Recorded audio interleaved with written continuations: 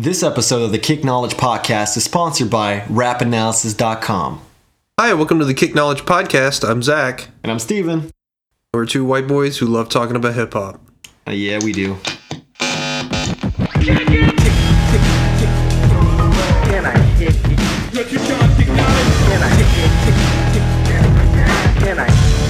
me if I'm trying to kick knowledge.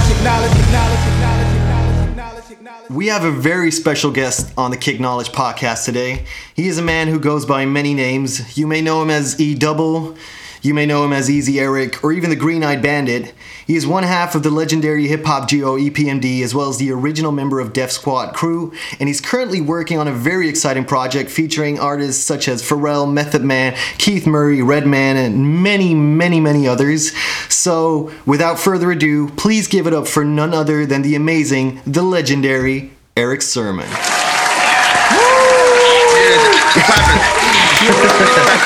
Yo, Eric, can I call you Eric? Yes. It's great, man. It's so great to have you on the show. It truly is an honor. It's so great to have you here to kick knowledge with us. I love the name of the show, though. Yeah. I love it. Yeah, it's like when it's a great name. Yeah, when that hit me, I was like, oh shit, kick knowledge. Sort of the the intro music wrote itself, basically. It was just like sampling Beastie Boys. We sampled Nas and Jay-Z from like Ether Takeover, Ask Me If I'm Trying to Kick Knowledge, kind of that stuff. So because that line came from the movie it came from Miss Society. Yeah, right. That's right. Exactly. From so him getting jacked in the drive-thru. Come on, man, we supposed to be brothers. Oh, what, you trying to get smart? Nigga, are you trying to kick some knowledge? Nigga, fuck that, nigga. Give me your motherfucking jury, nigga. Take that shit off. Yeah, exactly. Yeah. So it's we felt like, and really the podcast is we're talking about hip hop. We're two white guys who love to talk about hip hop. That's really good tagline, yeah. And but we're both like not just musicians and sort of on the side, but we're also Zach's a musicologist, doing his master's. I'm working on my PhD in hip hop linguistics, and really the goal of the podcast is to like kick knowledge about hip hop. So everything we discuss, we try to add sort of that fifth element of hip hop to it, knowledge. Nice. Yeah. So Zach, take it away, man. All right. So first question, talking about your new album, Go, is being funded through Kickstarter. So our first question is kind of what made you decide to go through this route through Kickstarter instead of sort of releasing the album sort of in a more traditional way, like through a larger label, I guess. Yeah, you know what? Well, the larger labels got boutique now. They're really small. They don't really have that type of, I guess, machine for something like this no more. Because we don't have that many platforms. So I have to create a platform. Right. And to create a platform, you need supporters and help, and meaning that not also money per se, but just that you have a following. That's why the Kickstarter people be like, I'm gonna donate some money. I'm like, no, it doesn't work that way. You have to buy a package and pledge, because again, for some reason, when De La Soul did theirs, it was aware, but overseas funded them. Yeah, I'm letting the United States know about Kickstarter, and it's foreign. Well, because that was 3 years ago with De La Soul, almost 3.5 years ago. My thing that I'm coming in as thinking it's going to be like a smooth ride, and it's not. It's like campaigning for president or something. To tell people, to pledge. So, I really saw what De La Soul was doing. Then I heard about the Spike Lee and all the other movie and other famous people too. And I heard about TLC and now Quincy Jones, and even like Kevin Hart is doing it too. So I figured that this must be the new wave of a community that gets behind people who are doing something new and innovative. And then, without the other, politics of a major label. Exactly. Which is, There's only a few left too. A few left. It's interesting that you mentioned that. I mean, Kevin Hart, I'm pretty sure he makes like over $1 million a show or something. So it's not like he needs really. Kickstarter is not just money, but it's really also like building an anticipation, building a community, right? It's more than just like asking for a pledge. It's like involving your fans in the project, I guess. People don't. It's so crazy that Steve, like people are saying, wow, I know Eric doesn't need money. I'm like, no, it's not about that. Like, even when Ben Affleck had that thing with Matt Damon about green light. Yeah. They was doing the green light things on HBO. They was waiting for, okay, well, it's time to get funding. You know what I mean? We know how rich they are. Yeah, for real. It's about that. It's about being able to get somebody to support it with you. So, I figured that I would involve the fans as much as I can on this. Like, I hear some rumors that people don't really do what they say they're going to do when they do Kickstarter. So, but me, I'm like, I even got a part where I even have 7 rappers can be on this new album. Now, they're brand new. Now, on my album, it's packed with stars. So why would I want to put no-name people on my LP? Yeah. But I do want to do that because I do want to give somebody an opportunity to blow up. Yeah. I've been doing that my whole life about me being EPMD. When I was EPMD, I was still signing groups and blowing them up. I'm brand new too. I'm just, fresh famous. But I'm still signing people to come out because I love talent. Others, So that's why I think that I want people to understand what this is and stop thinking that it's somebody looking to get money from somebody. Exactly. You have to, when you pledge, I'm giving you something, a jacket, a beat, or photos, or advanced copy, or whatever the packages are. You're getting something for your money. Yeah, exactly, right. Because I've got the sort of list of Kickstarter rewards. Is what it's called. Yeah, right? let's go through that. And it's like, let's see, it's like about 20 different options basically.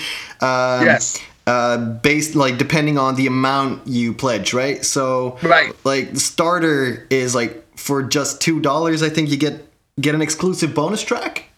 Yes. Right. So can you tell us a little bit about the bonus track, or is that like so exclusive that? Well, in actuality, I really don't know because I got like a lot of records though, but I know that it will be something that might be exciting because what I did was I kind of OD'd on my special guests. I kind of went and got more people than the Kickstarter is saying. I will let that be a surprise, but it would be somebody else that's famous too with me. Oh wait, so you're saying that? So in the intro, I think I mentioned Pharrell, Method Man, Keith Murray, Redman, and many others like Big Crit. But you're saying there's more than you already. Oh yeah, because you didn't mention Styles P, you didn't mention Ghostface. No, it was so many, man. The intro would have been like 20 minutes. It's a whole bunch of people on there. Believe me, I was trying to, like, if Dre was making the Chronic, but he was making the Chronic with famous people. Yeah. This is what the album sounds like. But it's not like I'm just making records that doesn't make sense. These people were picked for the way the record and the content and the title was written. I put these people in play. Ah, that's great. Yeah, so it's not just like, I want another big name. Let's get for no. Like, it was just happening that is made for. I was making records, and these records are actually made for these individuals. Whatever that title is, that paragraph or verse is for that title. Like, I'm not the one that I come from the school of concept. Yeah. That means if Eminem says, "Hi, my name is," he's telling you why. He's telling you, "Hi, my name is," and then he's explaining that. Yeah. So this is what I come from. We come from that concept matter. If the song is called Crossover, I'm gonna tell you why. What the crossover means. So nowadays they just make a rap and put a title on it that makes no sense. I don't know. I don't understand that. So even though it might sound like a whole bunch of special guests, and you would never know the way it's flowing. The way it's flowing, the flow is nice. Nice.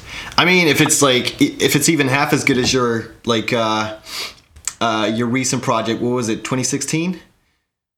Well, that was kind of a test run. Yeah. But this right here got to be some of the best work I have done. Oh. I think, and I mean, really, as far as beat wise, concept. I mean, like this is really this is crazy, man. Like I really sometimes I'd be like, yo, damn, I made this. You know what I mean? Like this is crazy. It's crazy. Well, for someone like you to say that I guess that says a lot, because it's not like you have a bunch of duds in your catalog. You know what I mean? It's like, right. No, because you know what? Because when the artists came, they kind of gave me they everything. You know, when some artists you do a record, it might be half or whatever, especially when you write rhymes with real MCs. Don't forget I come from an era of writers. So on my album is MCs, like real rappers. Yeah, so they're not going to give you a filler verse, of course, because like, you know what? Hey, but Zach, but Steve, you know what? I thought that at first, because sometimes some do. Believe me, I got some clients who I work with that put 14 curses in the verse, knowing you can't use it. You know? I ain't name no names, but for some reason, Styles P, like me and Styles P and AZ got a record called The Game.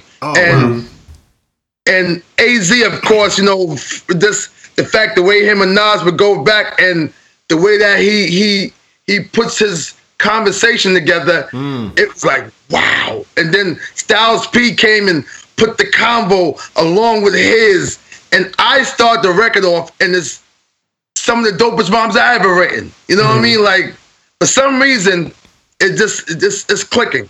That's why I want the community to understand, or them like, yo, this is going to be something that people going to talk about for a minute, because we haven't had that many. Listen, man, I'm far from a boaster, but I just know that, you know, Kendrick Lamar, J. Cole, you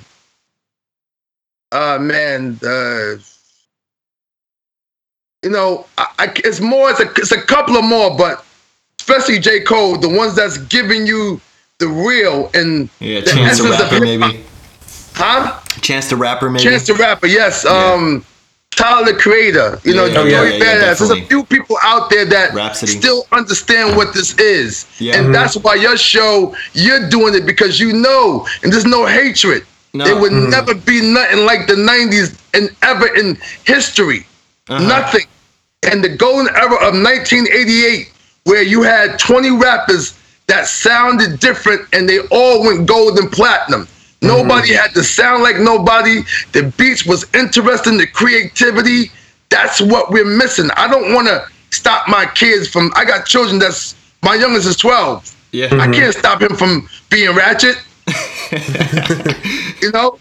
But I can I want to balance so it won't be this like this. Right now, hip hop is here and the other stuff is here. Yeah. You said something like that on you were on Sway's Sway's show, I think, and you talked about like the teenagers nowadays. I mean, they'll be ratchet in the club maybe, but they're gonna support Kendrick Lamar. They're gonna support. Yes, that's what they're gonna spend their money on, like right, because they know that it's a chance that album could be full of songs. They know that it's a better chance that if I buy this, it might be more songs for me to listen to than me buying that club song. Yeah, definitely. Yeah. Great. So, kind of going off what you said about like kind of the late 80s and 90s. So, a lot of people call that kind of like late 80s, early 90s era, like the golden age of hip hop. So, what does that term, I guess, mean to you personally? And do you think that was the golden age, or do you think it was? You helped shape it, of course. I mean, of course, it was. I mean, you can. I have a daughter who's 20. She says that I wish I was there at that time. I said, why? She said, because it looked like y'all was having fun.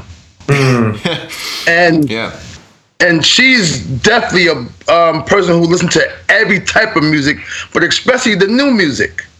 So, but for her to make that quote and that comment, that means something. And now you got all these other kids, and then people like you and Zach and Steve right now got a show like this, knowing that to understand the Tribe Called Quest, De La Soul, going to, all of that stuff that was coming at the time. Yeah. Back to back to back to back, from the EPMD, the Chaos One to the Eric B. and Rakim, down from all the way up from Wu-Tang Clan, coming from Biggie to Pac to all that. There was nothing Nas, like that. yeah. We never see Jay-Z. We never seen nothing like that in the history of all that talent. No, That came, that was different. Yeah, it's like every month there was like 3 classic albums that came out, and like, Yeah. Right. in the 88 or 94. It's like these crazy years. Kane. I mean, we can just keep even for the West Coast with NWA, and then the Dots Effects, then the Short, then the Ghetto Boys. You can keep going. Yeah. Public Enemy. There's nothing like it. No. CL Smooth, Talib Kweli, Black Star, all that, but nothing like it. It just kept coming with different flavors. Yeah, I mean, I like Zach and our 90s kids, I guess. Yeah. But like, I mean, I'm good with like this era, but I kind of miss. I wish I was in that like Stretch and Bobbito kind of era of hip hop. Like, I wish I was like college age around that time, and like experience that, because like really we're just digging back in time. I got introduced to hip hop when I was like 8 years old through Eminem, like Marshall Mathers LP. Right. My dad bought the record for me, and then like from that onward, I went to like, oh, he's working with Dr. Dre. Oh, Dr. Dre's working with that. Until like way back in like early 80s, 70s, I just had to soak everything up. But like we had to come after the fact, and it would have been great to like be right in the middle of that. Yeah, but it's just dope that you have that you're doing a show, but you have YouTube to let you know what time it is. Exactly. That would make it fun. Yeah, you can really sort of like travel back in time and experience it, but like you can hear it, but you can't really experience the excitement of oh shit, Illmatic just came out. You know what I mean? Like no, and then knowing that the history of like say somebody hear Wild Thoughts, not knowing that Carlos Santana and Wyclef made that record in the 90s. You know, that's the fun part when they say, "Yo, Dad, I heard that before." I'm like, "Yo, that record is old. They just redid it." You know what I mean? These ideas we did already. Some of these ideas we did, and they revamped them, which is also teaching the kids. You know? Yeah, exactly. And all these hip hop shows, from VH1 to all the ones that's on Netflix to all the commercials that's bringing back the Craig Mack and all these other stuff on these commercials. Everything is letting you know how special this culture was. Yeah. Leo Cohen just had a Grammy party. The used to be the owner with Def Jam with Russell Simmons' partner. Yeah. And on his flyer, the Grammy says bringing boom bap back. And at his party, Nas performed. It was fantastic. Wow. Because people are missing it. Listen, this new stuff sound like one song. Yeah. It's like you're hearing one song that's playing. Yeah. One whole song playing for 24 hours. It's the same tempo, same sound, and the same people. Same flow. Rotate. Yeah. And not being a hater, but you can't. I don't understand where the excitement comes. That's what I'm saying. You gotta be mad young, because it has to be something in there that is making them react like how we reacted when we heard it. But I'm trying to figure out how is that possible if it sounds the same. So how does it make you feel? Like I think it was Lil Yachty, one of the Lils. He said something like, "Oh, I don't know Tupac. I don't know Biggie. I've never heard that. That was before I was born." Like, does that? What do you think? Like, if you hear somebody who's I guess a hip hop artist, or is an artist in rap music, how does it make you feel that they have no idea what happened in the 80s and the 90s? Well, I mean, it doesn't really bother me, because, I mean, believe it or not, there's a history before me. I don't know some of them people neither. No. I know the ones like, of course, Grandmaster Flash, the Furious Five, and Sugar Hill Gang, the whole nine, but there was a whole life before them, too. Yeah, of course, yeah. So, I don't know everybody neither. And like I said before, that's fair, I guess. Yeah. If you grew up like you said, Eminem, that's what you grew up at. I can't, that's what you know. Yeah. So all he knows is what he knows. Yeah. Now, if you want to be a hip hop head, like a Kendrick or J. Cole and those people who go back. Yeah, you gotta like I study even that, yeah. saw Kodak Black say, like, no, you gotta know your stuff. And that was shocking for me to hear him say that. Yeah. Because you're right, you want to be in this culture, but they don't consider this hip hop to themselves. They label this something else. Yeah, definitely. Because For them, it's a different genre, really. It's just that because they're sort of rapping like people. Whereas group it more under singing, the hip-hop. the most of the songs are singing. I don't hear no rapping yeah, at for all. real. No, it's I don't know. It's like it's not really hip hop, and there's Somebody nothing gotta wrong find a with name that, for but it and find a name for it quick, and that's why we are coming out, and I see more people dropping records, because if we don't say something and do something, then we what we know of hip hop will not exist again. And this is way more fun to be able to, like I said, I got this thing called TrackLib that I'm down with now, where I'm making it easy for you to sample and not charge the whole gang of money. You can get a sample online. You can get things online, and makes it fun for your mind can be more creative. Like the way they make beats now, the reason why it sounds the same because it's the same kit package, and you only can do but so much with the same type of package. Oh yeah. Unless you get some ideas from someplace else, it's not making you be creative. No. So hopefully TrackLib can do that, and I believe, I'm telling you, I can hear some of the records that people are sampling. I believe that it will come back into play. Rhyming is back into play about lyrics, because you can hear some of the people now, like Drake and them coming back, and Lil Wayne and them coming back rhyming. So eventually, that's why people like Kick Knowledge. Kick Knowledge. Make it aware for people, like, yo, when are we gonna stop this? Yeah, no, for real. So, taking it back to the new album. So it's titled Go, right? Well, you know what? Yeah. Okay, I'm gonna make another, because the album title changed. Ooh, it did. Okay. All right. What's the new title? The album title is called Bernia now. Bernia. At the time when I was doing it, I had a song which I was gonna drop first, called Go. And Go was still on the album, but the album changed now. So how does it how's the title change reflected in, what's the idea behind the album really? How does it relate to the title? Well, Vernia is my grandmother's name. My grandmother died 2 years ago. My grandmother was my best friend. Wow. And what happened was, I found myself talking about her like in about 4 records, but not knowing it. And everything I was doing was coming to me. It was like she was in the ear, like, I'm like, well, I'm not trying to do this on purpose. Like, what's going on? Yeah. So I can hear every conversation she told me. And the weird part was the comments that she was telling me, I was seeing some titles that I didn't do it on purpose. Okay.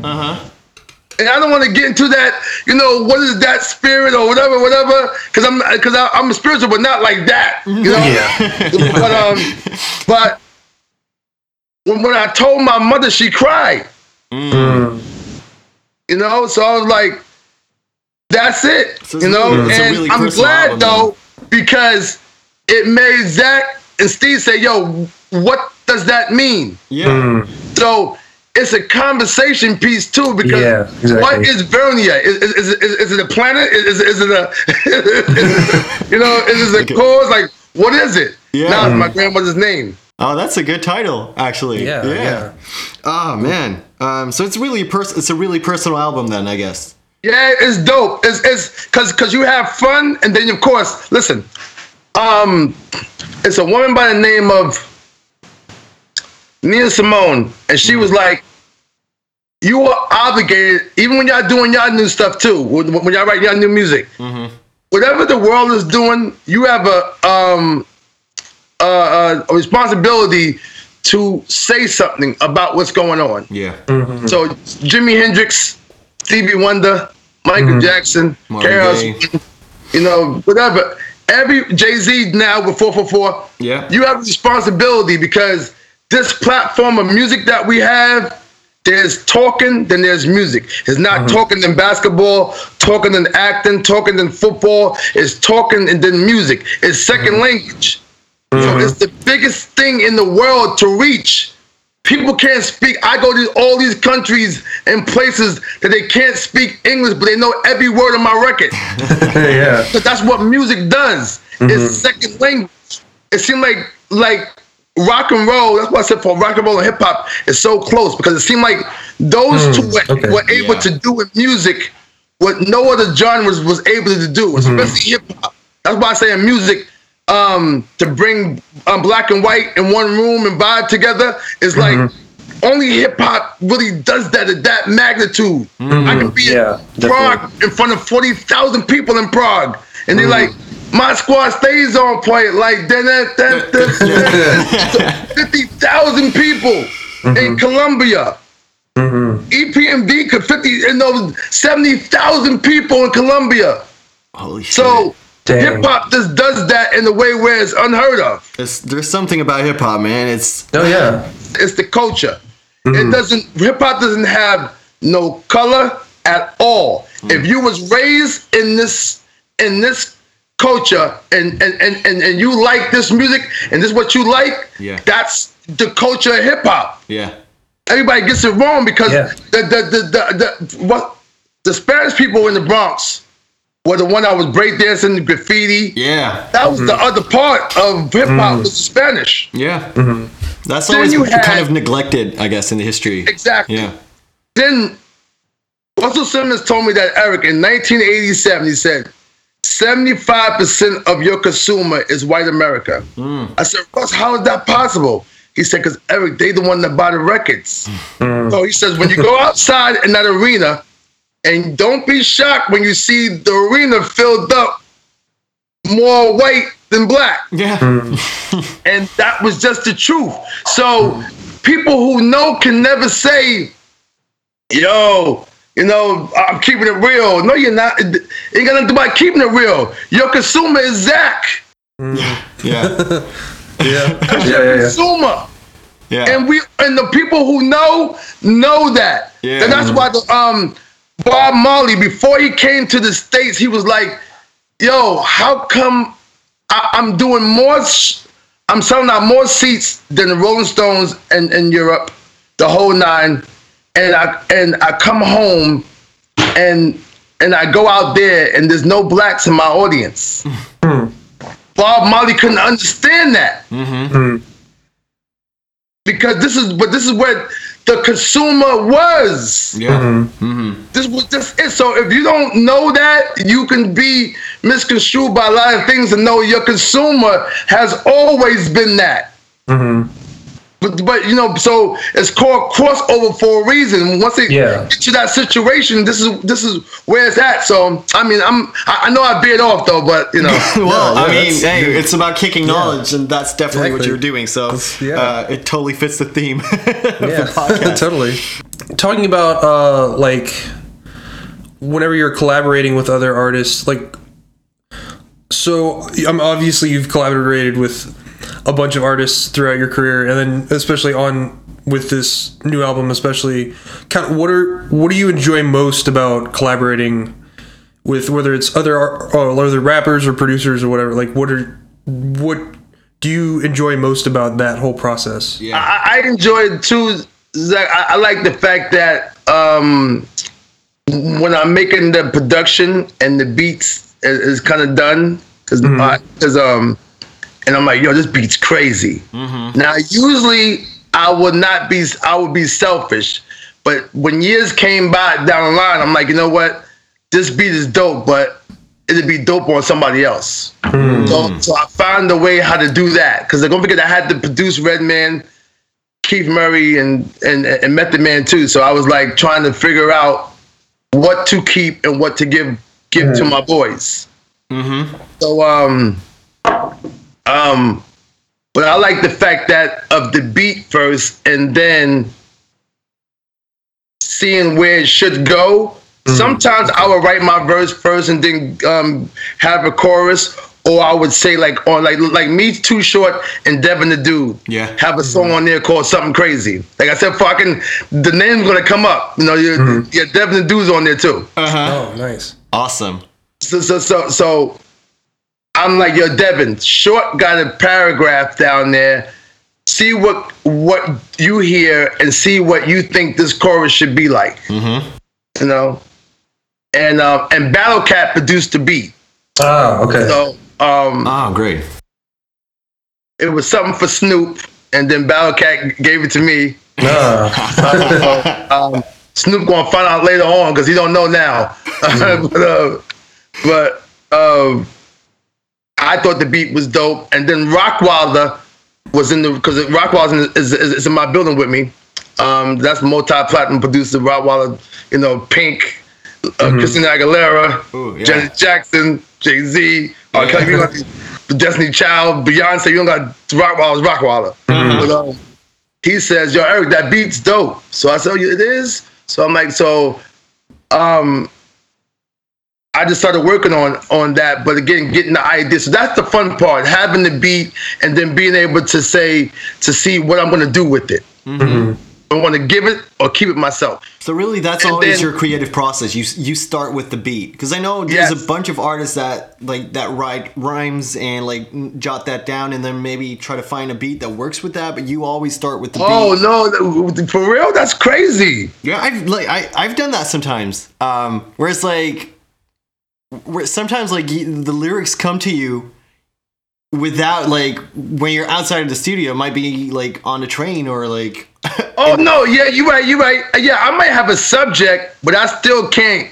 I can't write nothing to it because unless I got something to go on. Just for the flow and stuff. Yeah, it's and for the flow, exactly. Yeah, I think like it could work. It's sometimes it's. I think the more natural process is probably to start with the music and feel where the music takes you. Right. But so really, that's your approach then. Yeah, you start with the beat. Yeah. And because even people who write songs either have a guitar or a piano when they're writing. You know, they start with the guitar or piano. With those that play, they start with that. That's the process. That's the normal process. Yeah. Does your creative process differ depending on the artist you work with? Or is it like you always start with a beat and then you approach someone who fits the beat? Or are you in the studio with artists while you're making the beats too? Yeah, I rarely make a beat on site unless something dope comes to my head. But other than that, I usually will know, because you kind of know, like me, I listen to everything. So I'd be like, oh, this sounds like something that such and such would do, you know? Because again, my whole career, because even when I made a song called Headbanger, I made Headbanger for Ice Cube. I never got it to him. But that's just an example. Really? That was I can see how that would have worked too. Yeah. Because that America's Most Wanted was mostly everybody's favorite album. So at the time, I was hearing where he was going, being with the Bomb Squad. It was loud, up tempo, and Headbangers one of them type of records that Cube was going crazy. So I said I was making it. Then America's Most Wanted closed. Then that was the last song that EPMD made on the 1992 album. After America's Most Wanted dropped and closed, I'm like, okay, well, I guess we're gonna use it. You know, me, Paris, Redman, and K Solo, and we jumped, and next thing you know, it was a hit. So that reminds me of like the Kickstarter rewards, because I think it's really important to talk about this, because we really, Zach and I know, like, we're gonna support. Like, Oh, yeah, definitely. We're kind of both like broke right now, so we're definitely gonna like get the CD. It doesn't matter though, as long as it's the $2. It don't matter. Yeah, no, It's the fact is the support. Yeah, It definitely. ain't about the dollar. Nah. It's the fact, like, yo. But I want the CD. I want at least the CD and the bonus track, yo. So that's like $25. But I'm wondering, there's a few like in like the upper range, right? There's like for All of 25. it, but listen, y'all are my friends now, so y'all just doing that just to do it. But whatever y'all want from me, y'all gonna get first anyway. Well, that's great. We Yeah. really appreciate it. Yeah, definitely. But yeah, for if you pay $2,500, if you pledge $2,500, you can actually get a private studio session with you, right? Yes. Right. So You know what? I don't have them in front of me, so let me know what they are, and I'll, All right, and I'll yeah. say. So I printed out a list. So $2 exclusive bonus track. $5 you get a bandana with that. $10 Def Squad bandana, yeah. Yeah, Def Squad bandana. $10 you get a USB with the digital single and a bonus track. $15 you get the digital album. $25 the CD. $35 you get all that, but a T-shirt with it. $55 that's pretty cool. That's a ticket to the album release party. There's a Yeah. few of them, I think, right? On the East Coast, the West Coast. Yes. Right. So, I mean, definitely, like, we'll link the Kickstarter page in the description of the episode so that people can actually like find the whole list, because it's a bunch. It goes up, and there's a few more, and then at like $2,500, there's a private studio session with you. Yeah, is that going to be? Are you going to make the beat too? Oh yeah, of course. Wow. Nice. I mean, what's that does it say? It just says that. Well, I've got like the Cliff Notes version here. Wait, let me look up. I'll visit the page. Wait, do you have it up, Zach? Yeah. Can you read it So, out? Like I said, for Eminem's birthday had came up, and Eminem won a Def Squad jacket for his birthday, right? Oh shit. So he gets the jacket, puts it on, turns it around, and puts it on his Instagram. 450,000 likes on the Def Squad. I'll put the Def Squad jacket inside in some of the packages. Oh Nice. man, yeah, that's Because his favorite rapper is Redman, so he wanted Yeah, he wanted that's true. he wanted the Def Squad jacket. what's that For his line? birthday. It's on the Eminem show. It's like it goes Reggie, Jay-Z, Tupac, and Biggie, Andre from Outkast, Jada, Corrupt, Right. Nas, and Yes, then me. yes. Right, like Uh-huh. that's his. I think I got it right. Yeah, that's. I mean, Yeah. I'm an Eminem nerd. I gotta get that right. I got a list. Here's the order of my list that it's in. It goes Reggie, Jay-Z, Tupac, and Biggie, Andre from Outkast, Jada, Corrupt, Nas, and Thimmy. Yeah, but And he then- mentions Redman, and that's the first one he Yeah. mentions. So and for real. he's a big fan of the Def Squad, and that's why he's like in 8 Mile when he says, hey, "You remind me of Eric Sermon, the generic version." Hey yo, this guy raps like his parents jerked him. He sounds like Eric Sermon, the generic version. Exactly. Yeah, that's like. Have you read my interview script? I've got that on here somewhere. yeah, we were gonna mention that. Yeah. Yeah. Really. I'll get back to that later. But yeah. So the studio session, you're gonna produce the beat. Somebody's gonna come in, make the song with you. That sounds brilliant, man. That sounds. I think that is something that people won't do, and of course, for that price, again, it's not about the money. I just figured that, just for them to get the opportunity, because I know how far it can go in these streaming definitely. days. Yeah. See, these days of streaming, forget about it. Anybody got a song and you can get it somewhat heard, you're gonna make some money. Yeah. You know what I mean? So that's why I just know that can be very special for anybody that's brand new to be able to get that beat and then take it and then run with it. You know what I mean? That's awesome. Yeah, so now that you mentioned the Eric Sermon, the generic version, Zach and I were talking when we were preparing for this this conversation, and and we kind of realize that really you've become sort of a cultural icon of hip hop. Like, for instance, your name was referenced in the 8 Mile movie, like you just said. I mean, Kanye West, arguably the biggest hip hop artist right now, he references you in his 2012 song New God Flow. Yeah, Godflow, yeah. Welcome to Sunday service. If you hope to someday service, we got green in the eyes. Just follow my egg sermon. Yeah, it was The Game with Lil Wayne. I was surprised by that when The Game had that song with Lil Wayne. You see them 24 spinning, I earned them. And I ain't no preacher, but here's my Eric sermon. Yeah. Oh yeah. I remember it was coming from Tyler, the Creator. I knew music's all over the street like Eric Sermon was. It was so many people that was mentioned, and it kind of shocked me at first. But what's funny, I don't know if you're aware of this, but like being from the Netherlands, I can tell you, like, your influence is not just limited to the U.S. context, because like there's arguably one of the most successful Dutch rap artists, hip hop artists, is called his name is Pete Philly. I don't know if you know of his music, but he cites your work as like his biggest inspiration. And let me get the quote here. On his most successful song, Mystery Repeats. If you haven't heard that, check it out. He says, "What if I'd never even heard EP&D? Would they still notice me?" Mystery repeats. What if I never went and smoked that first spliff? What if I never gave Sam that first kiss? What if I never even heard EP&D? Would you still notice me? Wow. You know, and he's like, without EP&D, there's no me. And it's great. Okay, but listen. Okay, now after this, it's your job to hook us up. Yeah. I'll do my best. Yeah. Okay. I'll definitely send you the song, and then I know some people who know some people. Maybe we can. I would love to do something for him, and then, like I said before, that y'all hook that up for me. Yeah, and oh man, I would love to be a part of that.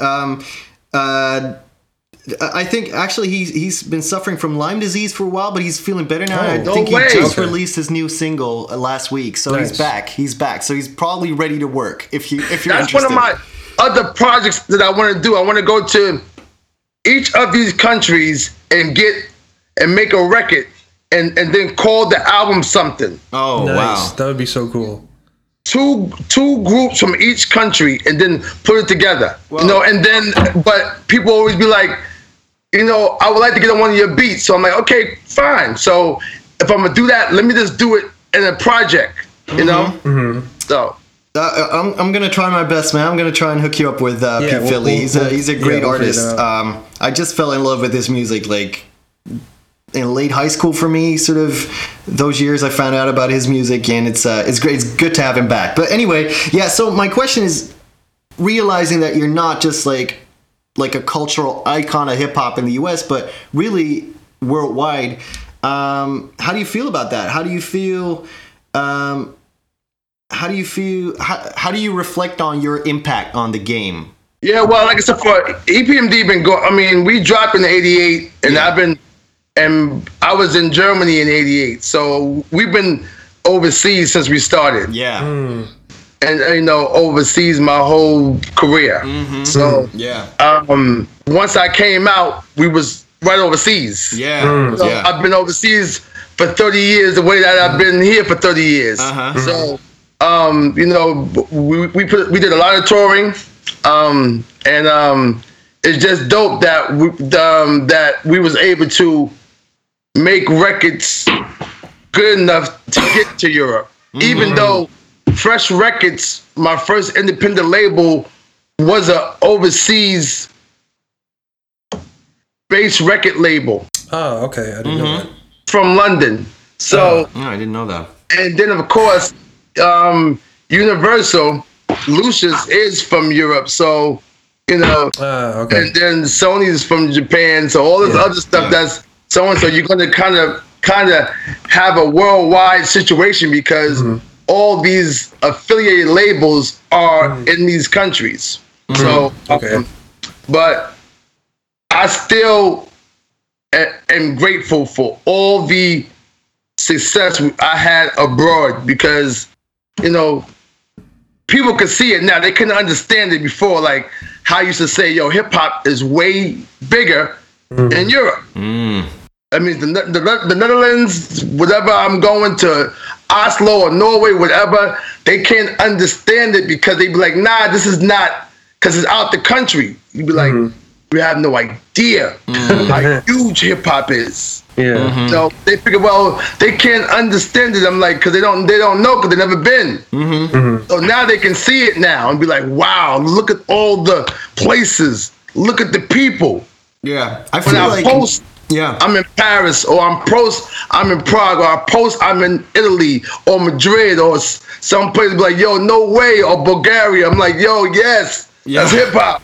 And then still you draw crowds of like tens of thousands of people. It's crazy, yeah. What I feel like European hip hop culture, there's a lot of sort of this, I don't know, this sort of old head kind of vibe. Like, people still sort of practice the culture as it used to be practiced, and I feel like that's kind of and it feels in a way, I don't want to use that word because like it makes you sound like super old or something, but like no, but that's the way that it was or something. Yeah. It's the way that the culture came in, and whatever old school rap that came from whatever the veterans, when I being in Colombia, and they were making them circles, and they start breakdancing. They only show the modeling part of Paris. Half of Paris is the buildings is all graffiti. Yeah. Paris is tagged up, but they won't show you that. No. Unless you've been there. Yeah. You know, Australia, everywhere. The culture is like it just came out. Yeah. Except America. Yeah. And that's why we love going. Because it makes you feel like, yo. Yeah. That's the impression. I mean, first time I went out when I went to Europe, and that's whenever I met Steven. Yeah, we met at Cambridge. Hip hop conference, hip hop studies conference in Cambridge in the UK. Yeah, and it's like it blew my mind how like tight of a community it still felt, even though it was like this international conference. It was like when I met Steven, it was just like, oh well, we're both huge Tupac fans, and we all just clicked immediately, and it's like it was like. It still feels like this small community, even though it's this like massive it does. International. It's incredible, man. There's no feeling like it, and I'm so glad that people that are not like, see, me and Paris can go kind of anywhere, but the ones who career dies here never dies in Europe. No, that's true. Yeah, so those guys, like, you never hear of them in like the U.S. media, but like they're touring all the time. Yeah, all the time. Shows. Yeah, De La Soul they. I mean, they might well should have moved over to Europe because they was never coming home. No, and then you have like, you know, a lot of the singers though too. They just live their life because Europe is so big, and not only is it so big. You can go to a venue about 5 times that year, and they still come. Yeah, you know, that's kind of unheard of to be. People don't see you like that. Like, I already told them already. That's how the States are. I see that already. It's cool. I'm not going back there. But since you're not from there, when they get to see you, they come to see you. No matter if it's 5 times a year. That's in that one spot. Yeah. Talking about shows in Europe, I gotta plug my homeboy Frank Stevens. He's from Groningen. He's working with Homebase. It's they're sort of bringing like the old school hip hop feel back, and actually I think they're trying to get EPMD there. So he asked me to put a good word in for it. Okay, cool. So just so you know about that. But really, he. Basically, we sort of told him, yo, we've got Erick Sermon coming on the show. And he was like, holy shit. All right, can you please do me a favor is what he asked me. Yes. Can you ask him one question that I've been dying to hear the answer about, and that I think Erick knows. So, all right, here it goes. So shout out to Frank Stevens. Frank Stevens, what up, Frank? Yeah, you owe me one, buddy. All right, so on Tupac's 1995 song "Temptations," right? Your vocal melody is sampled. Yo, Mo B, man, drop that shit. You know what time it is. Yeah, I know what time it is. So grab one by the hand, you know what I'm saying? And throw up that shit. Easy Mo B produced the beat. Yeah, right. The samples from Wacho Nuggets, right? Yeah. So the thing is, there's this, I don't know if you're aware of this, but on the internet, there's like a lot of debate going on about whether it's actually a direct sample of your voice or whether it was re-recorded. Can you please settle this debate for us? Like, is it a direct sample? Was it re-recorded? Is it even your voice on the record? It's Easy Mo B is my friend too. Yeah. And we work together too. Yeah. All he did was a sample from Watch Your Nugget.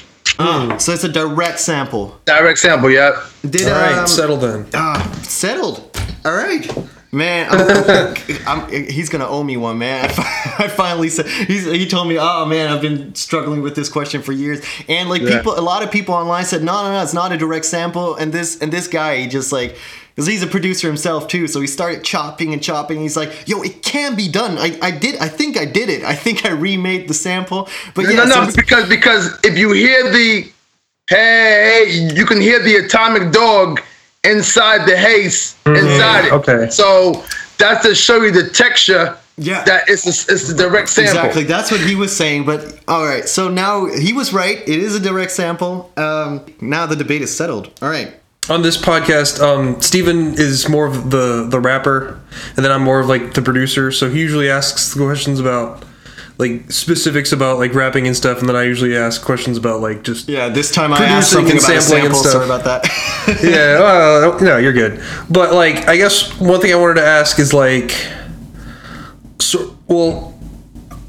with your equipment, especially that keyboard that you use, like, has that kind of been your tried and true like equipment for the past? Well, I started off with a Roland W30, which is a workstation too. Oh, okay. But before that, I had an ASR 10, which you know, the RZA, Kanye, Timbaland, and I didn't like how that felt, the ASR 10. So I got the Roland, and I like how that felt. It felt like having an SP1200. Even though if you look in my room, there's every piece of equipment is in my studio rooms. If I don't have it, then I don't know. I have everything. But that's the one you fall back on, I guess. But a workstation, because I didn't want to MIDI nothing. So I want to play and sample in front of me. This is before you have a board to be the controller. We didn't have that back then. No. Oh, okay. So you had the MIDI things and move here and MIDI the keyboard and put the beat. I didn't want to do none of that. Yeah.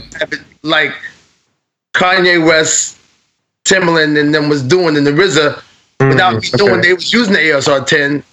They was using the workstation. Everything was made in the workstation.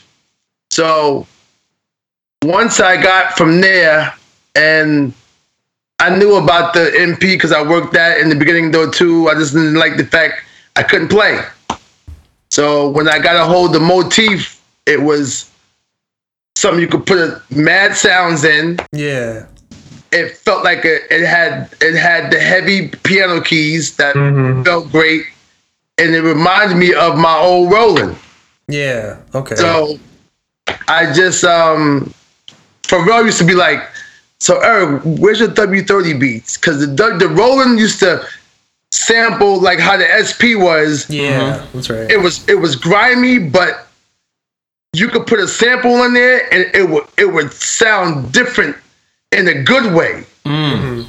Like warmer or something, right? Yeah. Warmer, exactly. It would be warmer, and that's what the Motif is giving me. Because even Rockwell was like, yo, damn, Eric, you got that Motif sound like the W30. I'm like, yeah, I do, don't I? You know what I mean? So, I use that, and it's so simple to use, and I'm so used to doing it. Even though I have the machine, Logic, Ableton Live, reasons. Everything. I have it all. The comfortability of the motif is what I use. Yeah. Wow, that's cool. So we know the equipment you use. What's sort of your I guess I'm stealing your question, Zach, but how do you go about sampling? Like, what's your sampling process like? Well, you don't have to, even though I got tons of vinyl, I got vinyl thousands of albums. I got about a few 145s, but now with the YouTube is so incredible now, man. I mean, you can look for a song and then all of a sudden on the timeline there's you start clicking, 9 right? You to start 20 records clicking. that sound just like it. So now I dig from YouTube, which is incredible. And sometimes I sit in my car and I listen to XM radio. I go to the Groove channel and sometimes the old channel of this 60s and 70s, and some incredible stuff I never heard before comes up. So either way, either I'm writing down an idea and recording it on my phone, or something I heard, or if I'm looking for a certain song, I end up digging in YouTube. And I have a crew too that digs for me too. My boy Jay, he's one of my interns. He's a good digger too. And of course now, like I mentioned before, TrackLib. I don't care if you know any people that are sampling in hip hop. Go to TrackLib. These are samples you never heard before in your life, which are incredible. That's great. Yeah, shout out to TrackLib. Yeah, definitely. That's a very interesting development for hip hop, I think. And I was hanging out with Tommy Silverman the other day too. He came to the EPMD Grammy show with Nice. EPMD, Ghostface and Raekwon, Slick Rick, Big Daddy Kane, and Tommy Silverman showed up from Tommy Boy. Because he's the founder of TrackLib. And he had hit my email and said, Eric, I told you I was coming. And so it was a surprise to see him. But again, he did something crazy. So right now we're up to 60,000 samples now. Nice. And now we have labels and other people calling him that probably wasn't going to make any money, can make money now being down with the catalog through TrackLib. Going off of TrackLib, like, so what do you think of, I guess, sort of this like current culture of kind of the way you're able to sample now versus kind of like the way it used to be, when it was just, sampling off of vinyl and stuff? Like, yeah, I mean, people still dig. I just don't. People. There's more album collectors than people sampling from records. But there's people like Primo and them, I think, that are still digging vinyl. Pete Rock and Ninth Wonder. I think they're still digging. I just know that, why dig if you can be on the computer and just right there, button, you know what I'm saying? You kind of know what you're doing in the record store, and now, like, as far as getting the idea, and you can click on and see, like, you in the store with a dope album cover, unless you want to have the vinyl to say, I got the vinyl. That's all vinyl picking is, to say, yo, I have this. That makes sense. I have this, or I have this. So, but as far as, it's still the same fun. But I find when you find something dope and new, you're excited. That's just if the beat comes out crazy, you're even more excited.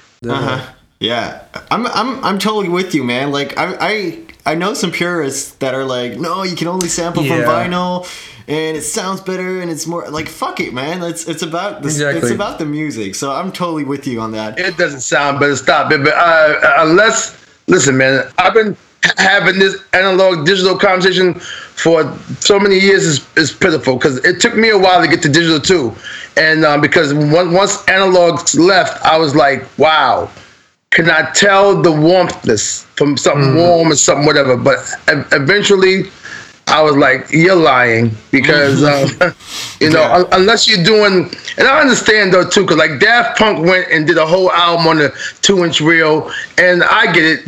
They wanted to make sure that it was warm, and I get that, but I can make it sound like that too. Yo, Zach, I've got an idea for a study you could do. We could do like a double blind test where we get a vinyl version and a digital version. Yes. Sample it, chop it the same way, and then see if Please. people can figure out what the vinyl one is. Because they got to stop it. Because I understand that you're right. The tape is going to always be warm, but if you know they have plugins, SSL plugins, if you use it right, plugins, they have compressors. all of You that. can get it. Yeah, the tube compressors. You can get it to sound like that. Everything. Yeah. All right. Let's in the future. Let's start like. Yeah, that's actually a nice idea. And I hear the same sort of like debate with like equipment as well, where it's like, guys want to only make beats, with other sort of producers I talk to online of like, using an SP404 or like an old MPC or something. And they're like, oh, we don't want to use, Ableton and stuff. And I'm like, you know what? Like, you do whatever works for you, Hey, listen. Oh my God, I wish this was crazy because the Kanye's, the No IDs, it all was MP fanatics. Everybody was MP fanatics.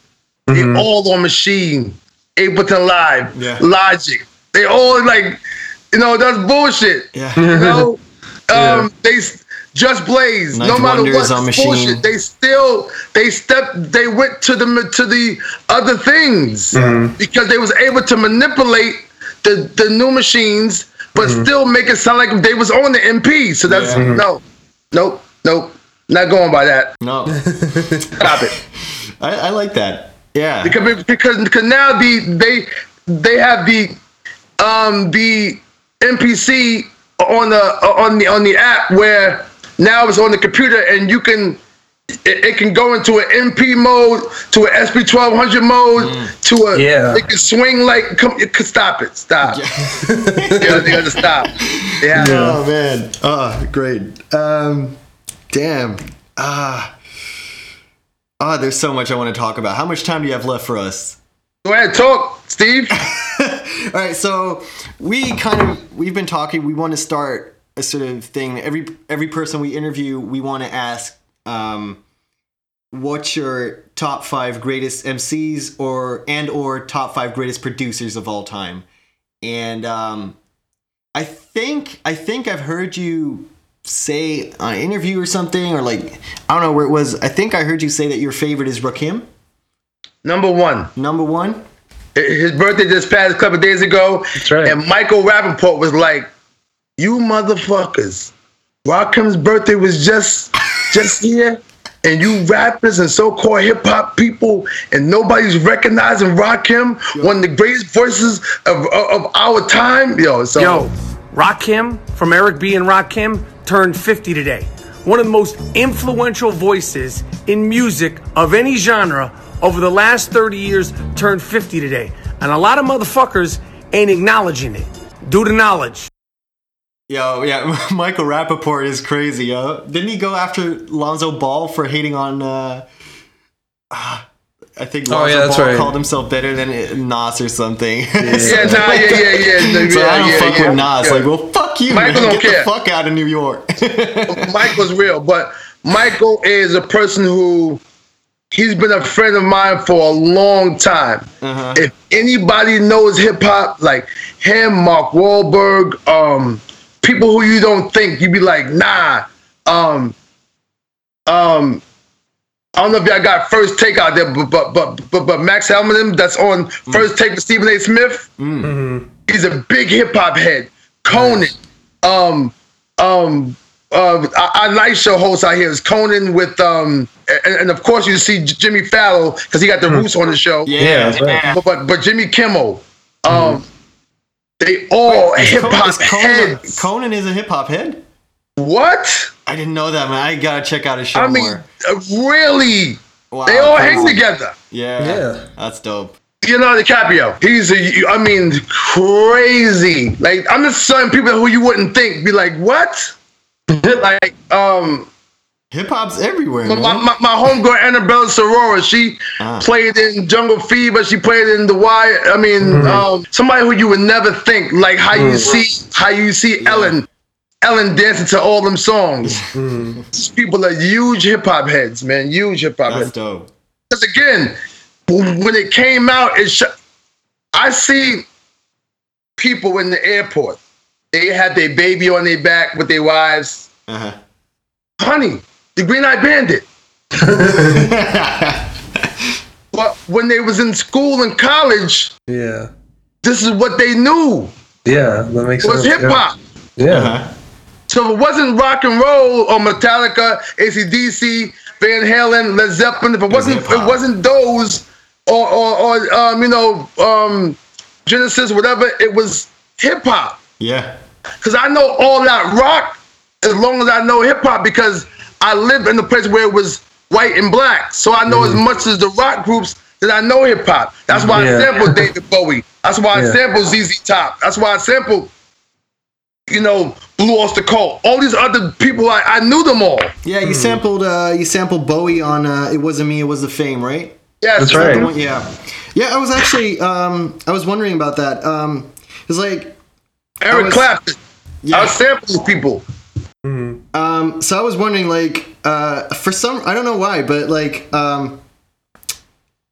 for some reason, all your, like, not all, but a few of your samples were later sampled in Jay-Z songs. So, That's right. You've got the 7 Minutes of Funk sample and It's My Thing that came out on Ain't No N-Word by Jay-Z. Same sample, Right. same chop, same sort of take on the sample.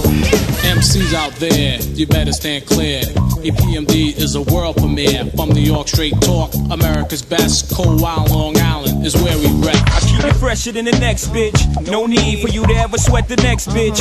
With speed, I make the best bitch see the exit. Indeed, you gotta know you're thoroughly respected. By me, you get the keys to the Lexus. But no driving, got your And later, the Fame sort of sample also appears on Takeover, right?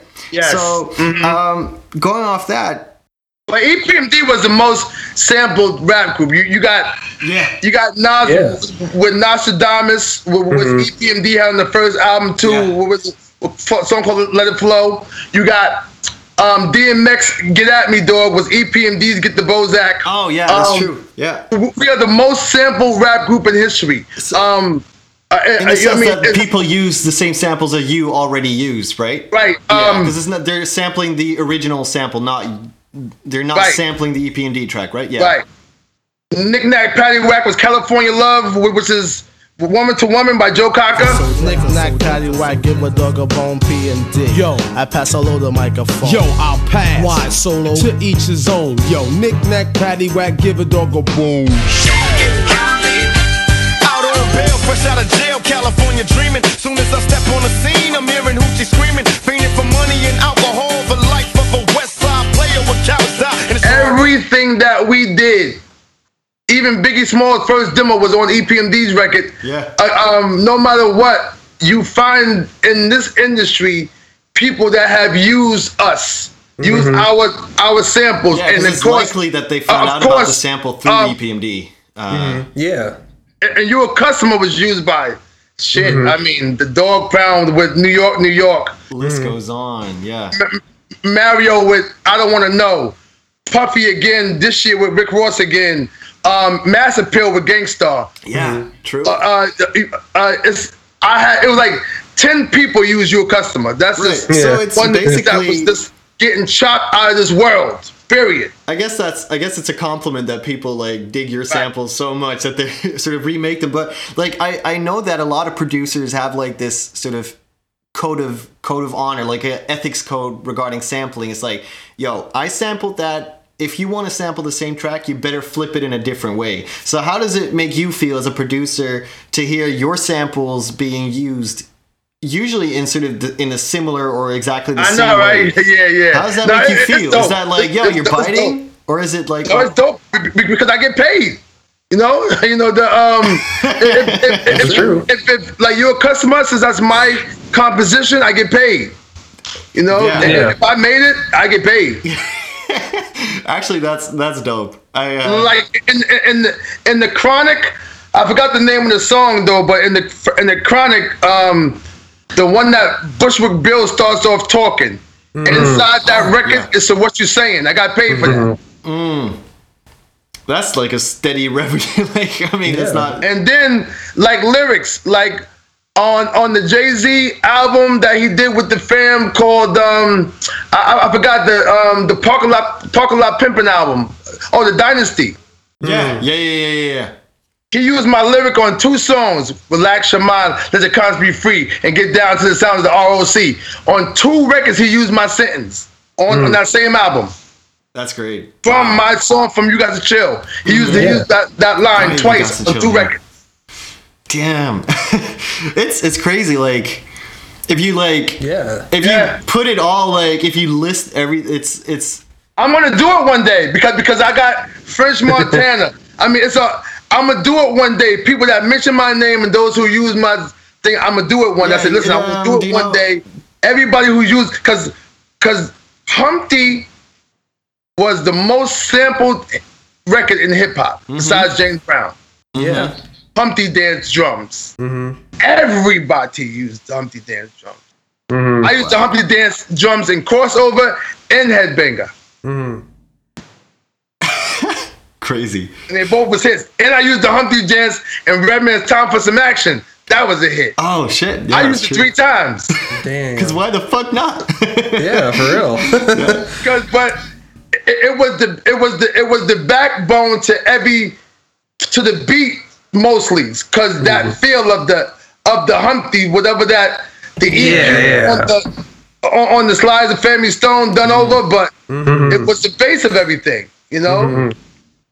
This is wow. It's. Are you familiar with WhoSampled.com? I'm married to them. Yeah, I thought you'd be. Yeah, I guess drawing from that you can make a pretty, like, I don't know if everything's on there. But on Redman's new album, it was a song from Kid Cudi, right? Had used this sample, and the part he used didn't come up yet. But when it first started, I'm like, damn, he left all of this and all of this.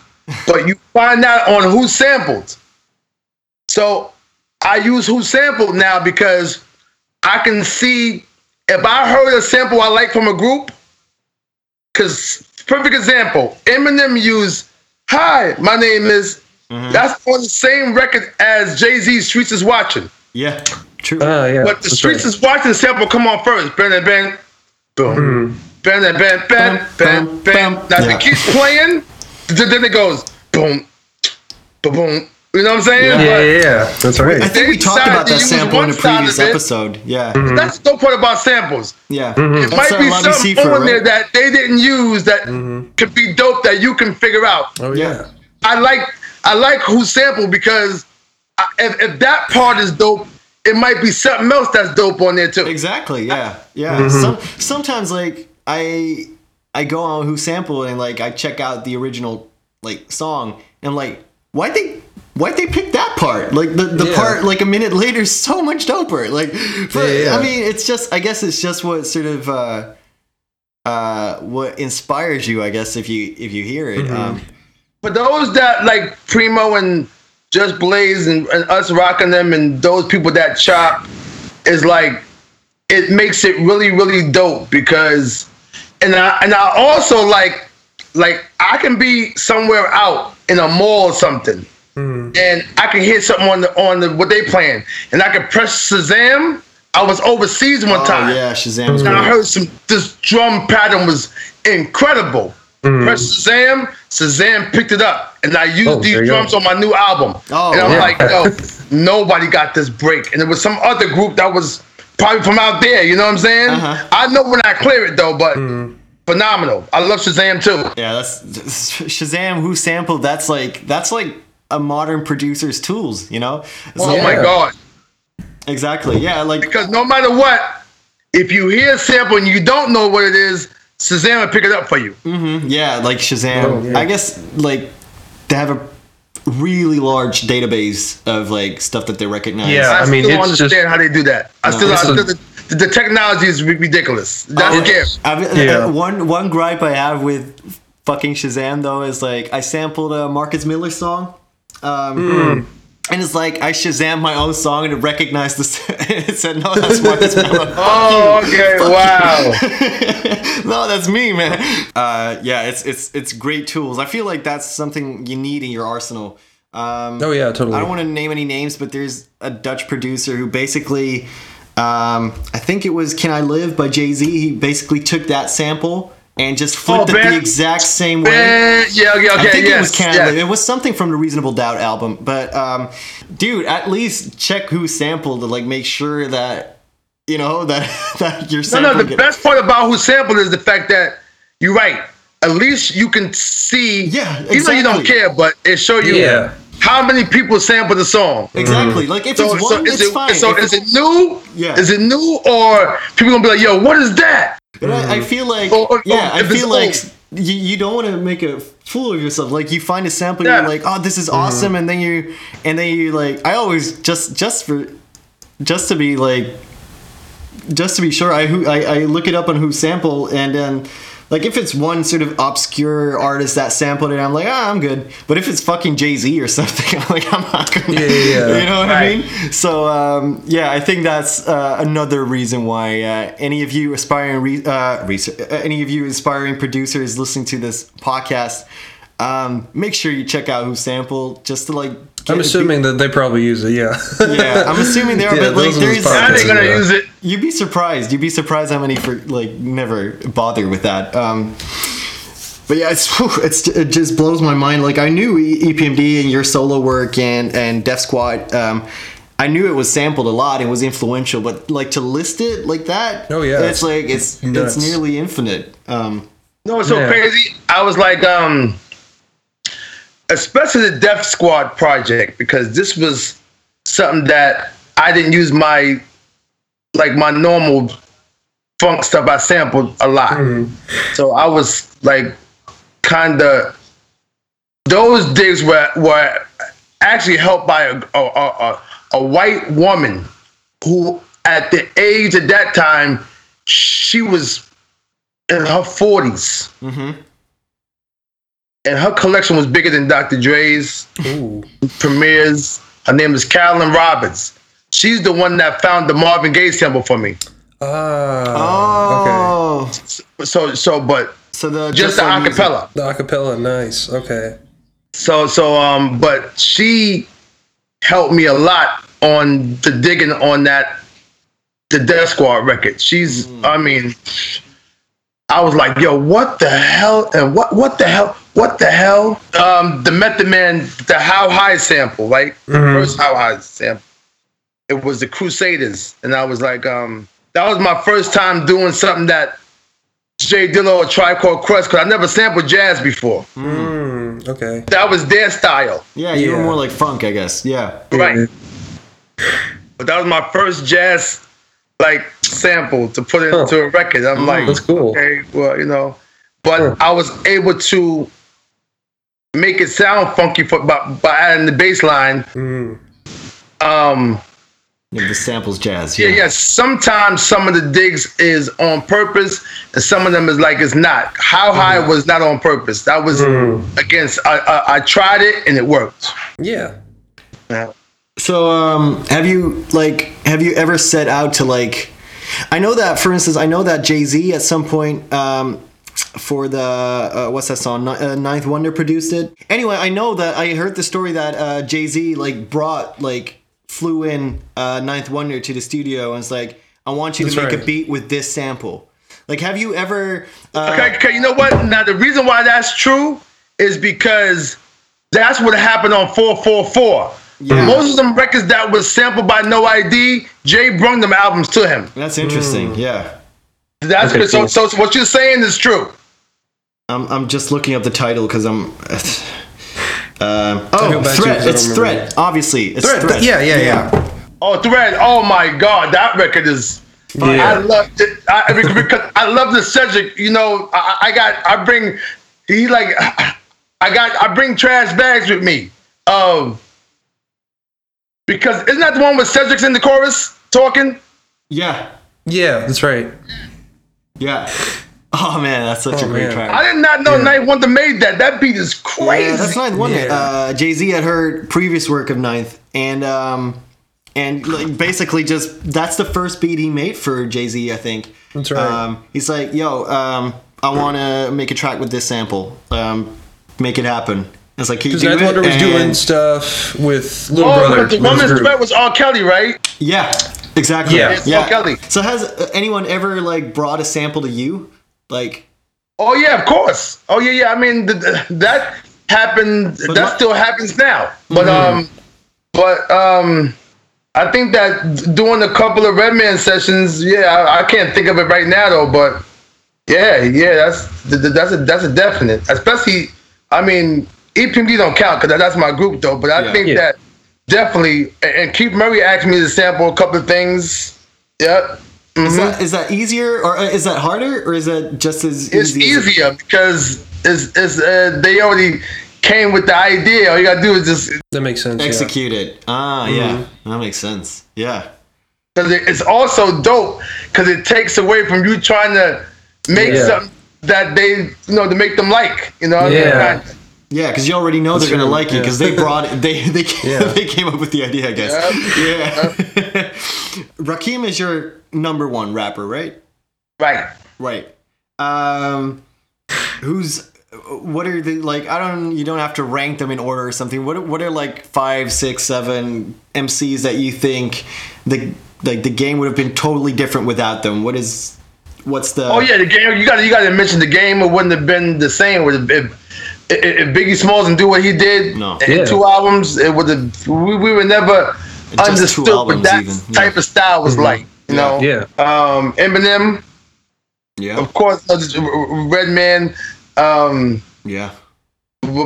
KRS-One, Slick Rick. There would be, oh my God, stories. There would be no Nas. So the way that Nas tells stories, Rick. That's why Nas. That's right. That's why Nas loves Rakim and Rick so much because of that, though, too. Yeah, it's like without Rakim, there's no Nas doesn't have the rhyme schemes, and without Slick Rick, he doesn't have the storytelling.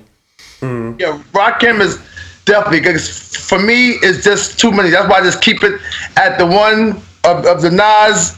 I mean, knowing that Biggie Smalls and Rakim is there, but knowing that, again, I was fans of Run DMC. LL Cool J was like guard 2 at the time. So there's people that you look at. Then, when I first got into Nas, I'm like, wow, this boy is incredible. You know what I'm saying? And then, but then Ice Cube, like, oh man, like people don't look at that. That boy was dangerous. I feel like Ice Cube was kind of underrated, really. Very underrated. Really. To talk about lyrics and rhymes, and Tupac was more of conversation. Yeah. So you don't look at him as somebody who you can be sitting in battle with. And of course, Jay-Z is just, again, it's the names that's in your face, but you can't not knock it. You gotta say, you can't say, Andre 3000. Oh my God, like whoa, There's people, man, Yeah.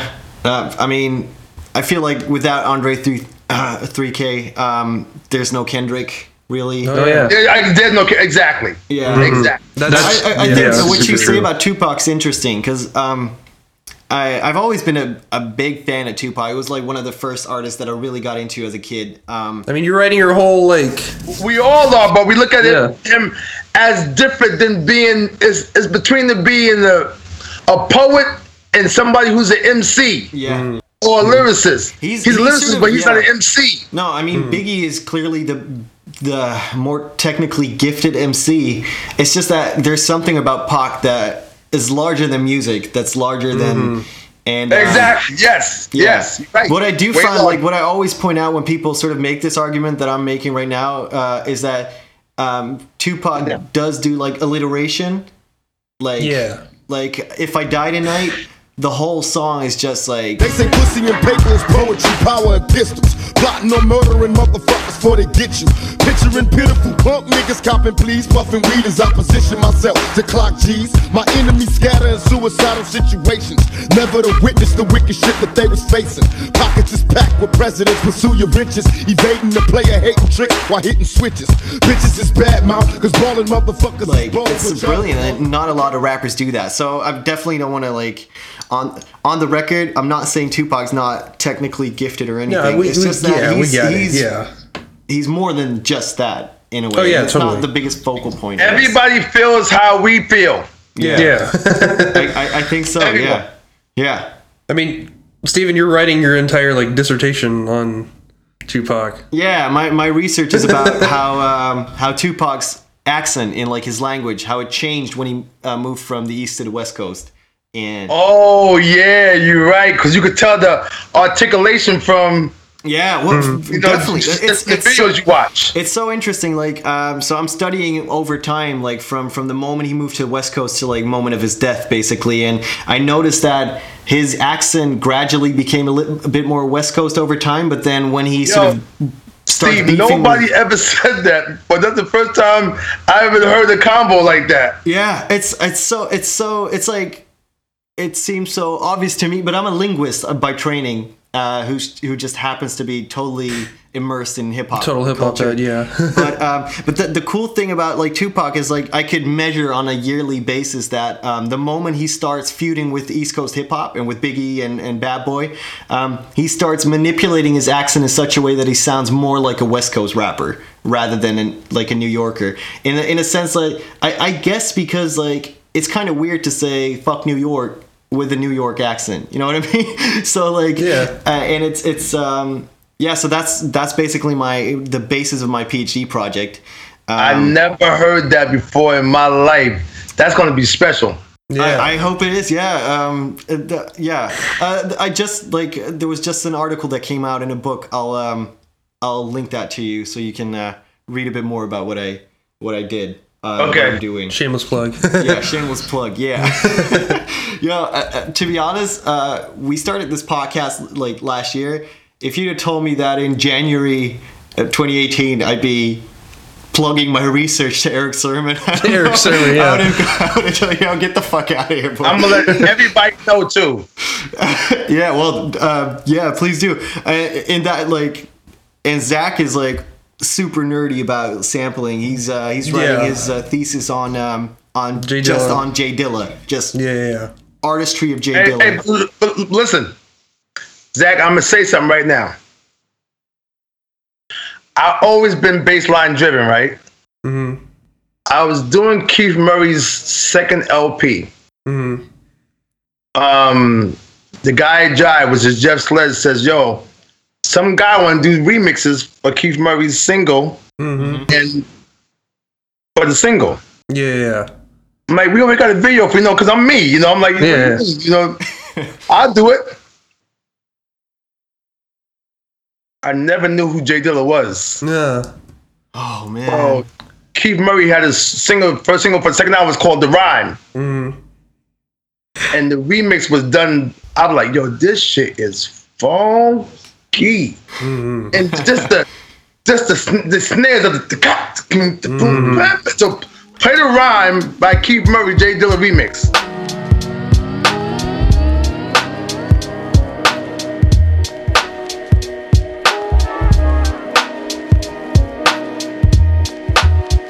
Then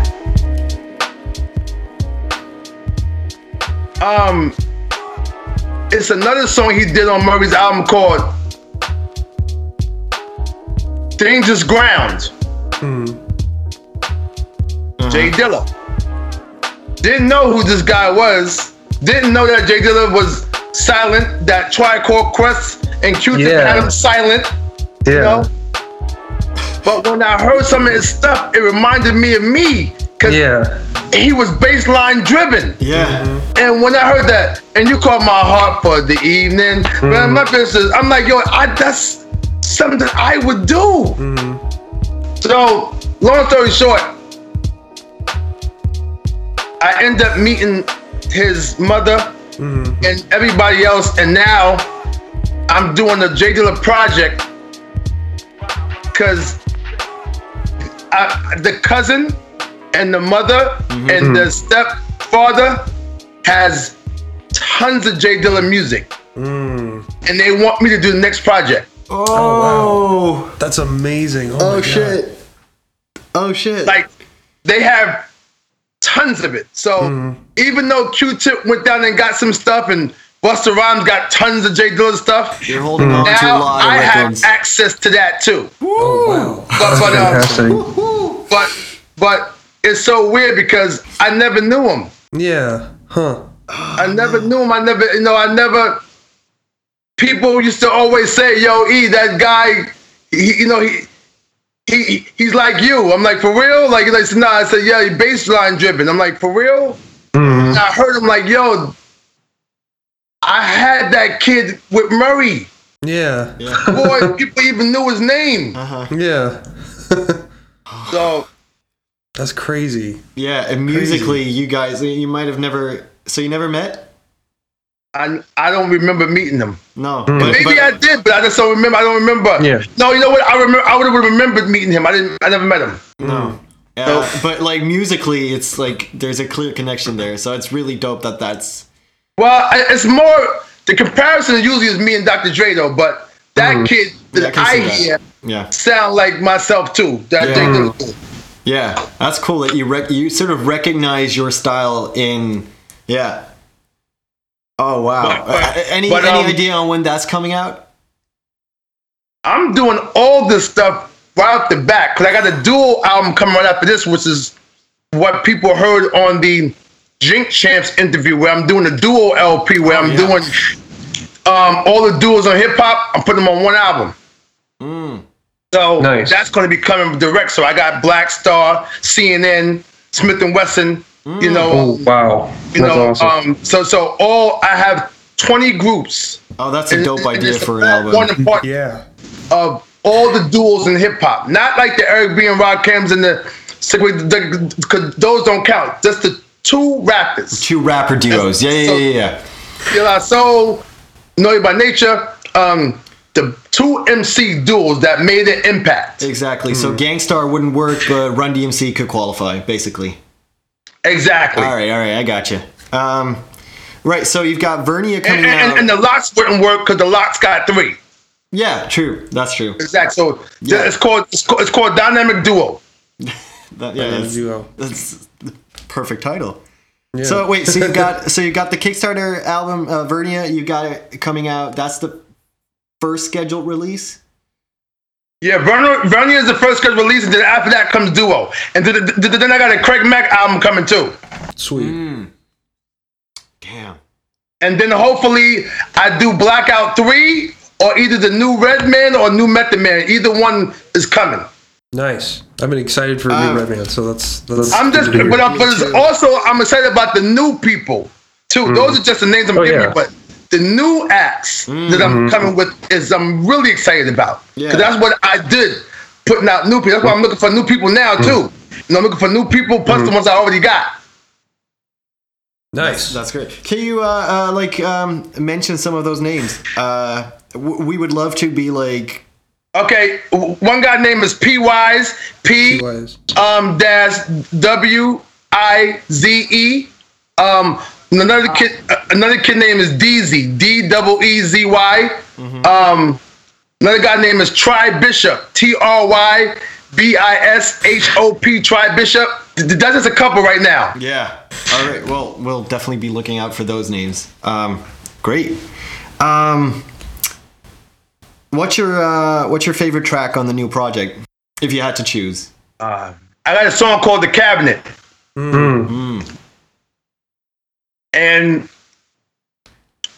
I called Primo and told him what I was doing, and he gave me pointers on how to do it, because it's like 10 Crack Commandments. Like I said again, I'm watching what's going on in the world. So if I had cabinet, there's 15 people in the cabinet.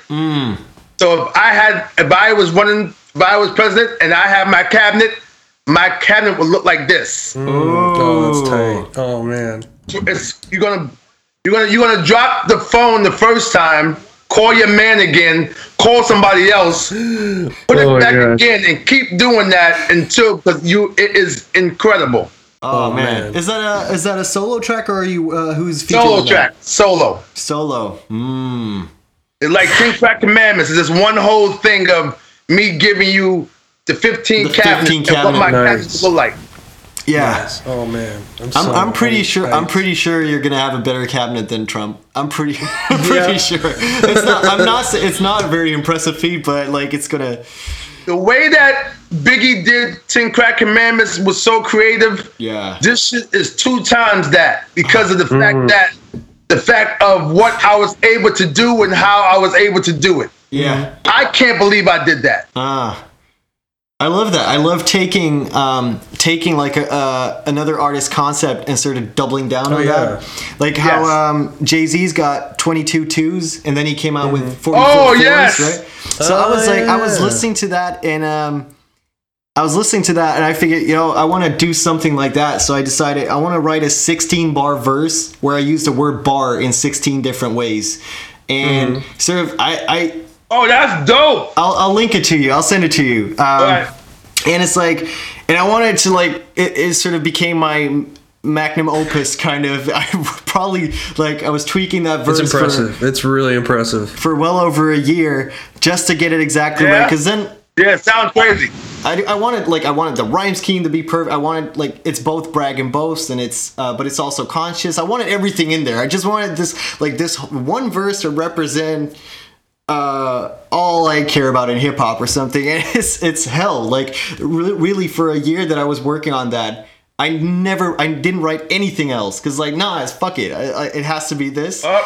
You turned into Star Wars. Yeah, well, yeah. I'm glad it was almost like Jay Electronica meets Dr. Dre to do a joint album. So it's never coming out, But then I actually at some point, but it's like it's I love that. I love that idea of you taking the idea like the 10 Crack Commandments and flipping it and taking it to another level. That is so dope to me. That's really what a true MC should be doing, I think.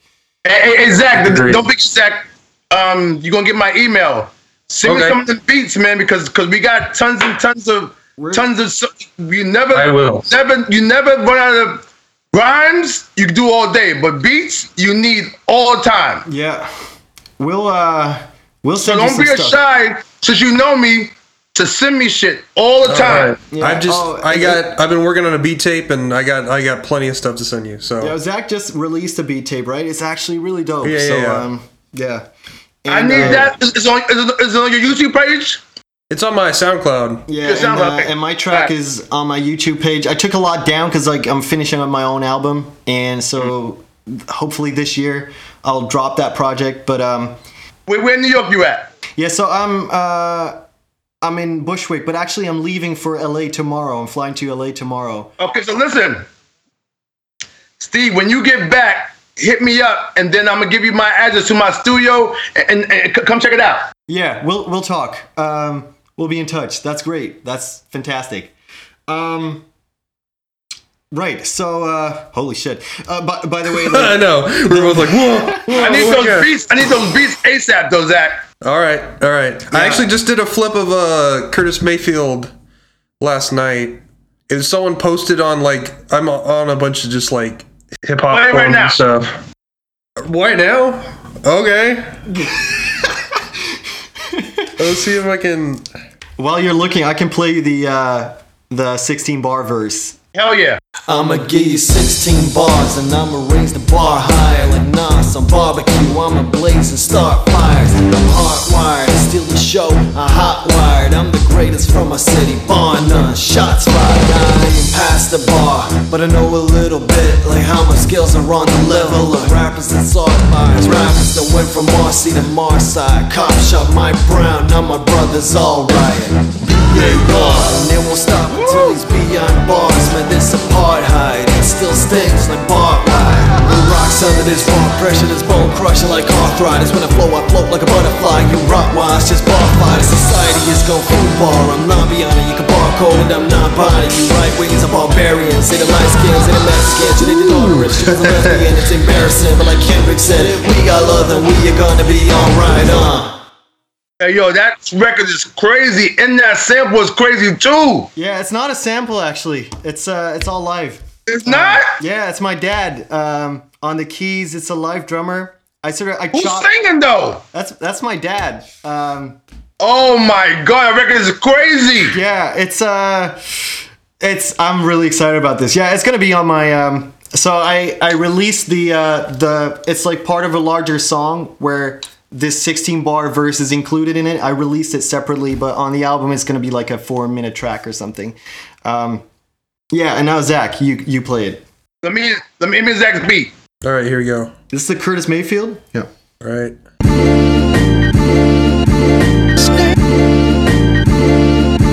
I know. I know.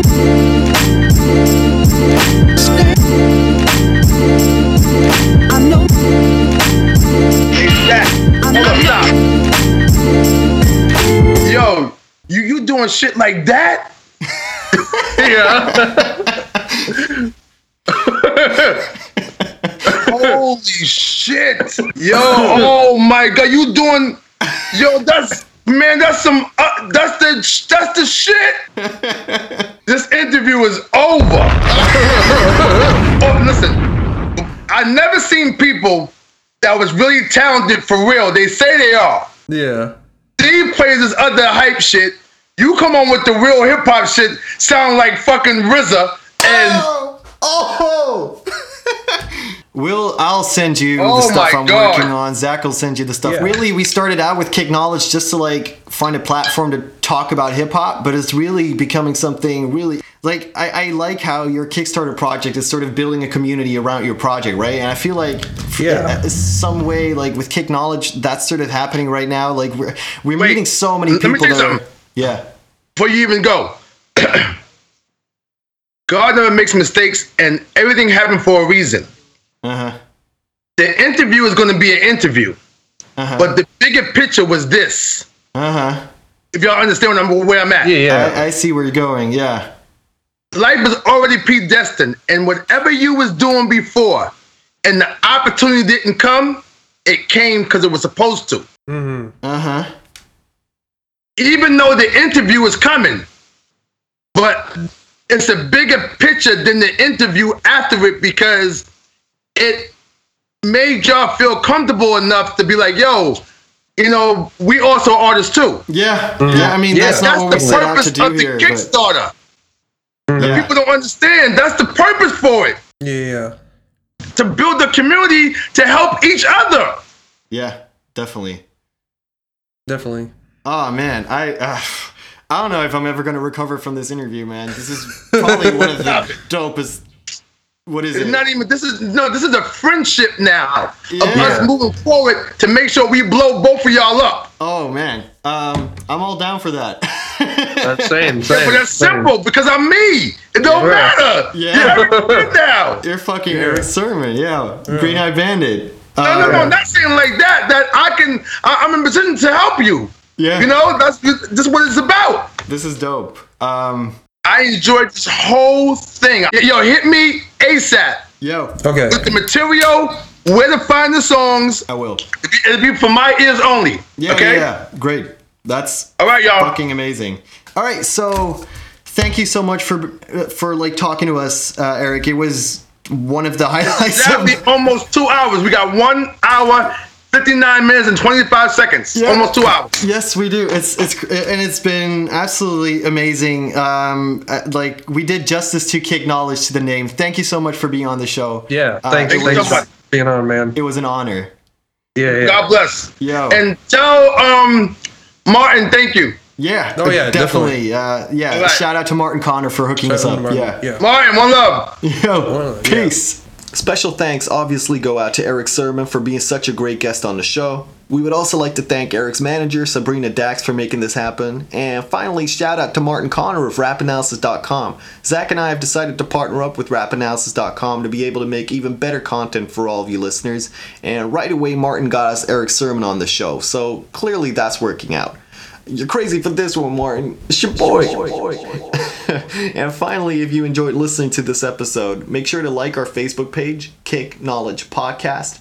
Also follow us on Twitter at Kick_Knowledge and on Instagram at Kick_Knowledge_podcast. We have weekly episodes that you can find on our website, KickKnowledgePodcast.com, or through RapAnalysis.com. And you can also find us on iTunes, Stitcher Radio, and Mixcloud. So that's all for now. Stay tuned for the next episode. Can I kick it? Can I? Ask me if I'm trying to kick knowledge.